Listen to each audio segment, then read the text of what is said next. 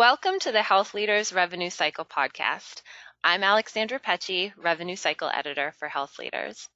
My guests today are Shantae Moheiser, owner of It's Healthcare LLC in Omaha, and Kem Tolliver, President of Medical Revenue Cycle Specialists in Maryland. They're also authors of the upcoming MGMA book, Revenue Cycle Management: Don't Get Lost in the Financial Maze. Taya and Kem, thank you both for being here. Thanks for having us. Absolutely. As we know, there is no bigger topic in the worldwide discussion right now than COVID-19, especially in the world of healthcare. For the revenue cycle, this crisis has several major implications, but today we're going to focus on just one in particular, and that's the new CMS telehealth billing changes. So Taya, could you please explain to us what those changes entail and whether they have an expiration date? Absolutely. I think we'll both jump in on this one, honestly. There have been so many changes recently. Medicare has waived geographic restrictions, originating site restrictions, and even telephone restrictions. This is one of the largest changes, in fact, and I'm not sure how many people realize it yet, but telehealth services can temporarily be furnished via telephone, provided the device has audio and video capabilities. This means they just open the door to resources like Skype and FaceTime. Additionally, they waived the patient cost share for telehealth during the COVID-19 emergency. And notably, most private payers have jumped on board, but we would remind everybody it's still good to verify with those private payers independently. Okay. Yeah, and I'll just add to that, as Taya mentioned, telehealth service platform use has really been expanded to, I think, encourage social distancing. And with this expansion, we have the HIPAA privacy security penalties being relaxed. However, I caution healthcare organizations from using non-compliant HIPAA communication and documentation methods. And, although we're in a crisis right now, we still need to keep protected health information as secured as possible. The other thing we want to think about is our reputation management. It's going to be really important to our brands within the industry. So let's try to avoid widespread breaches as we're starting to come out of this emergency. The other thing is, most of the changes that Taya mentioned, they're valid until our national emergency ends. But I think as leaders, we'll want to really lobby for certain changes to remain in effect even after the emergency. Another change that just occurred on March 18th is that the CDC announced that we had an original effective date of October 1st for our new COVID-19 ICD code, which was U07.1. Now, with the urgency that's happening in the industry, the CDC has announced that that code is going to be moved up and be effective on April 1st, 2020. So this is going to be really helpful for us to start coding COVID-19. So with all that in mind, what kinds of questions are revenue cycle leaders asking around this, and what should they be asking? Yeah, good question. Interestingly, when Taya and I presented at the 2019 MGMA annual conference, we found a lot of healthcare organizations who were kind of on the fence about providing telehealth services. Well, now, the industry is kind of forced to rapidly adapt to this new world of technology, of security, of internet bandwidth, and workflow modifications. And on top of all of that, we're now dealing with daily, sometimes even hourly federal regulatory changes to keep up with. Organizations didn't get the chance to really dip their feet into telehealth. We're kind of swimming in it now, and the tides keep changing with all of these regulatory modifications. The questions that revenue cycle leaders, I think, are and should be asking are really how to transform current revenue cycle operations to automate as many processes as possible and to move these processes from the office to remote environments. So that would require system reviews and workflow modifications privacy and security support for staff who are working remotely, as well as really prioritizing patient education and guidance throughout these changes. The other thing that we want to think about is that our staff and our physicians will really be relying on us now more than ever for communication, for our direction, and for education. So we talked a little bit about working with staff. What should revenue cycle leaders tell their staff right now, front to back? That's a great question, too. Right now, it's the communication that's critical. And I think we've both been recommending all practices tell their staff to please remember, inform yourself. You have to communicate with your teams. You need to start thinking strategically. Open the door to staff questions. This is not the time to shut them out. This is the time to keep innovating. Have those all hands or those town hall style meetings and define what that future communication method is going to be so that they know where to look for new information from you. Distribute protocols for screenings, distribute protocols for disinfection. Make sure that everybody is on the same page and they know what your plan is.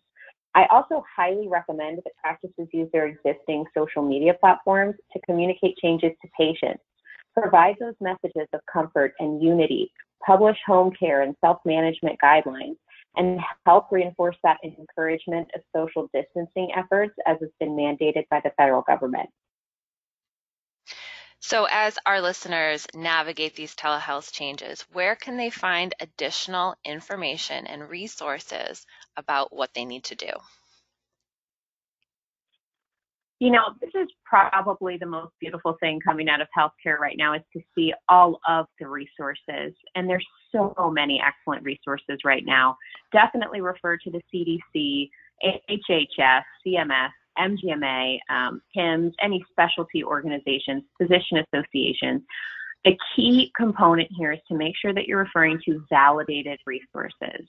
And moreover, lean on one another. I had one practice who had an OB cancel 3 days of elective surgery, which opened 3 days for virtual check-ins, to another OB practice that was inundated with COVID calls. This isn't the time to worry about patients leaving for another provider. This is the time for us to all band together. We need to collaborate now more than ever, and we actually have the technological resources to do so in a really powerful way.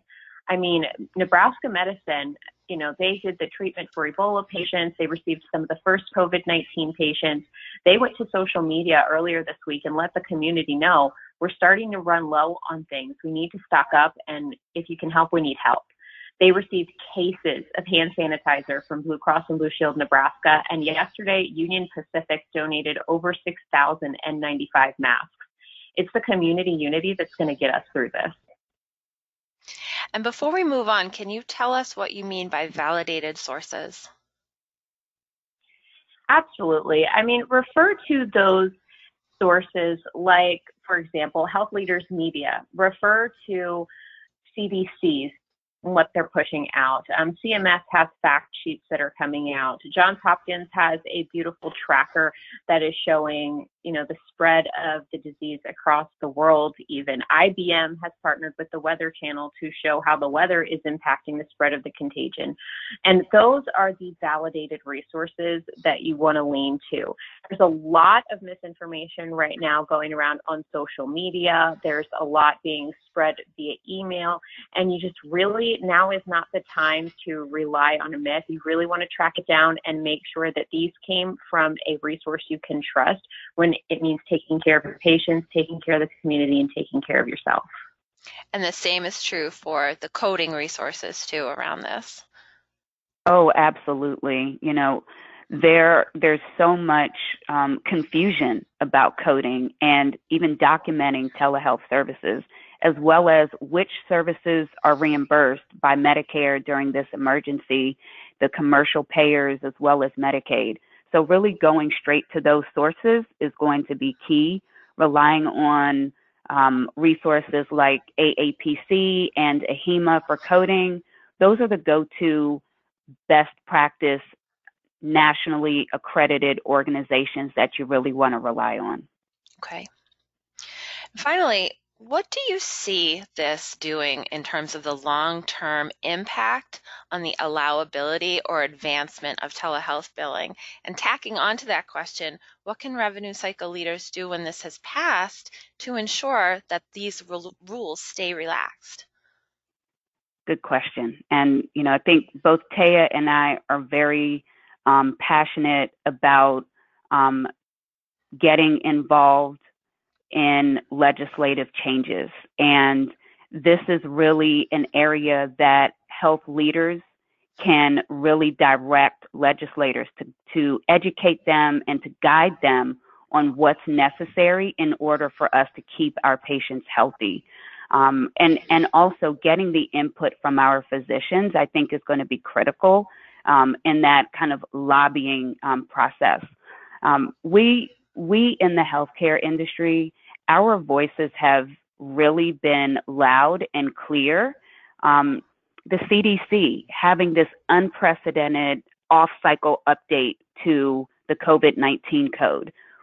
I don't believe since I've been a certified coder that I've ever seen any codes be effective prior to October 1st of any year. So our voices have been heard. We've made that type of a change. We have the ability to make impact. Now, the other thing is I don't think healthcare delivery, billing, or coding will ever be the same.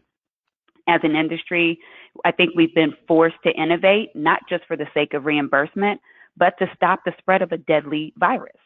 And I think that these motivating factors have now required healthcare leaders to adapt to the needs of our patients and our other stakeholders, to lead in our homes, to lead in our communities, and to lead nationally to continue to provide necessary healthcare services during a pandemic.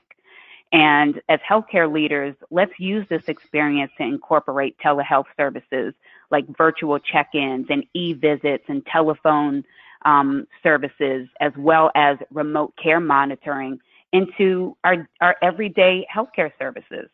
Let's also use this time to implement long-term changes in the way that we communicate with each other. As Taya said, it's been so heartwarming to see all of us pull together. We've been communicating with each other, with legislators, and with our patients. Let's continue that in the future. And I really think that the long-term impact should be a united and interoperable healthcare community. Agreed. Taya and Kim, it's been wonderful talking with you today. Thank you for being here and for sharing your expertise with us. It's been our pleasure. Thank you. And thank you, listeners, for joining us on the Health Leaders Revenue Cycle podcast. Until next time, keep taking care of patients and each other.